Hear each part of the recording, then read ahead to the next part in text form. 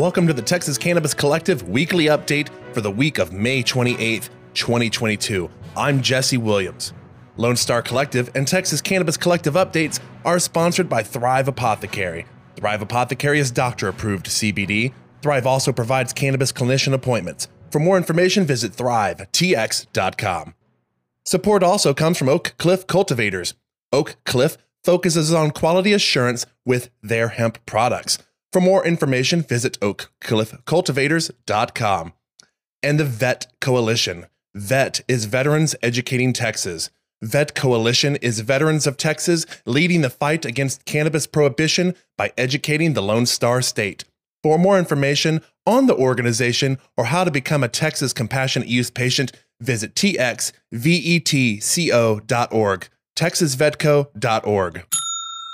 This week, Ground Game Texas announced that it had enough signatures to put decriminalization efforts on another ballot. This time, the city is Killeen, Texas, which is located in the Central Texas region next to Fort Hood. Director Mike Siegel announced that more than 2,400 signatures and 1,400 have been pre-verified signing for the initiative.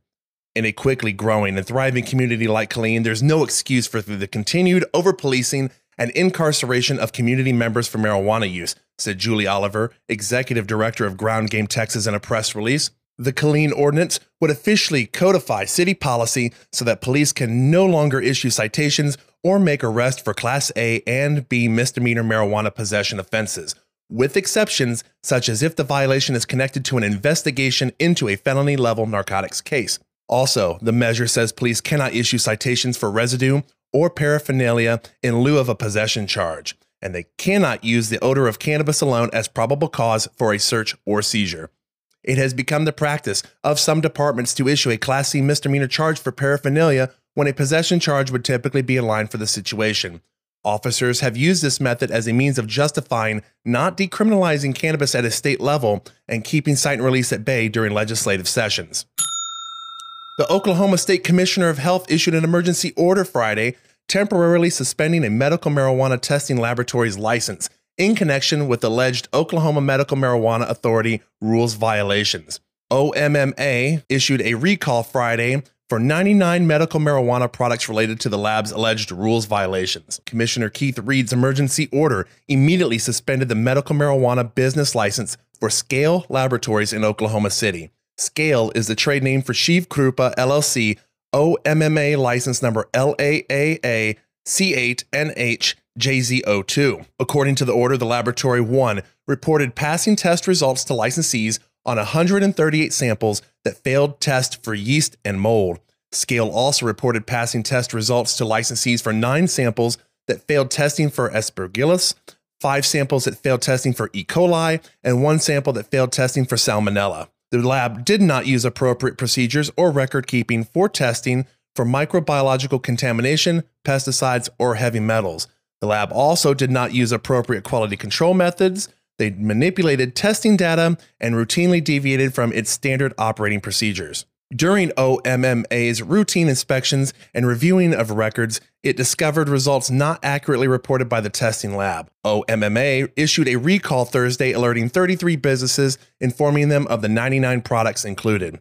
The growers and processors that received the recall notice are required to inform dispensaries that bought the recalled products. The rules require dispensaries to contact patients who purchased the recalled products. Patients with questions about the recall should contact their dispensary. OMMA advises any patient in possession of a recalled product to return it to the dispensary. Researchers have found that the labels placed on marijuana in dispensaries is often highly misleading.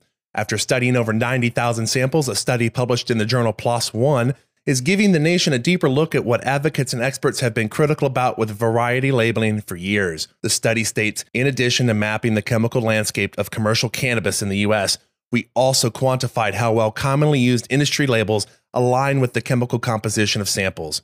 In general, we found that the industry labels are poorly or inconsistently aligned with the underlying chemistry. When it came to assigning labels, the products in the study found that the labels of sativa, indica, and hybrid were overrepresented by specifically chemically defined groups. The study states that while commercial labels tended to have poor validity overall, they found evidence that certain names and categories were statistically overrepresented within specific chemically defined clusters. Cluster 3 samples, which were high in the terpenoline myrcene, displayed an overrepresentation of sativa-labeled products, while certain, quote, strain names were overrepresented in clusters 1 and 2. Neither of these clusters displayed an overrepresentation of indica or sativa labels. Commercial products are routinely labeled indica, hybrid, and sativa. Prevailing folk theories assert that indica produces highly sedating effects and sativa energizing effects, and hybrids intermediate effects. The results showed that even though the simplistic label system in which THC dominant samples are labeled by their dominant terpene is better at discriminating samples than the industry standard labeling system. A recent Journal of Safety Research study looked to find what is the likelihood that underage youth can obtain marijuana from licensed recreational marijuana outlets in California, a state where recreational marijuana is legal. The objective of the study was to assess just how easy access to marijuana by underage or youth patrons would be at a recreational marijuana outlet in California, where recreational marijuana was legalized in 2016. The law in California states that anyone who provides cannabis to someone underage can face up to 6 months in jail and a maximum fine of $500 for the first offense. Just like TABC, the Texas Alcoholic Beverage Commission in Texas, police officers are allowed to use minors as assistants to test the compliance of the law in California. The results showed that anybody appearing to be an underage patron were required to show age identification to enter in 100% of licensed recreational marijuana outlets visited. The study noted that researchers found it surprising that there was 100% compliance with the ID policy to keep underage patrons from purchasing marijuana directly from licensed outlets. However, that was consistent with what was observed in 2 other states, Washington and Colorado.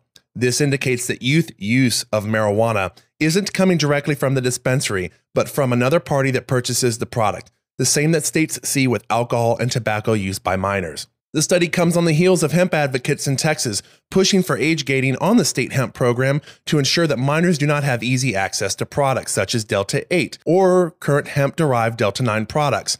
Currently, the state of Texas does not have an age gate set for hemp products, but most hemp companies have already self-regulated themselves to a 21 and up system.